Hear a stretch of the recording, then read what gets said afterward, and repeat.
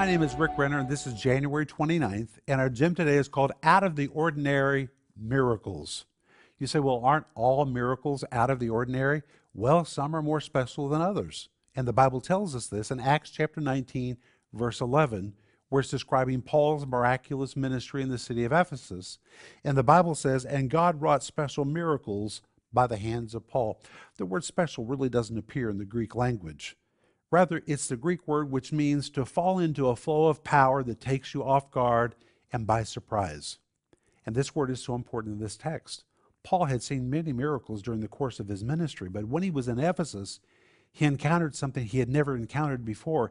He fell into a flow of power so remarkable, he had never seen anything like it, he had never heard anything like it.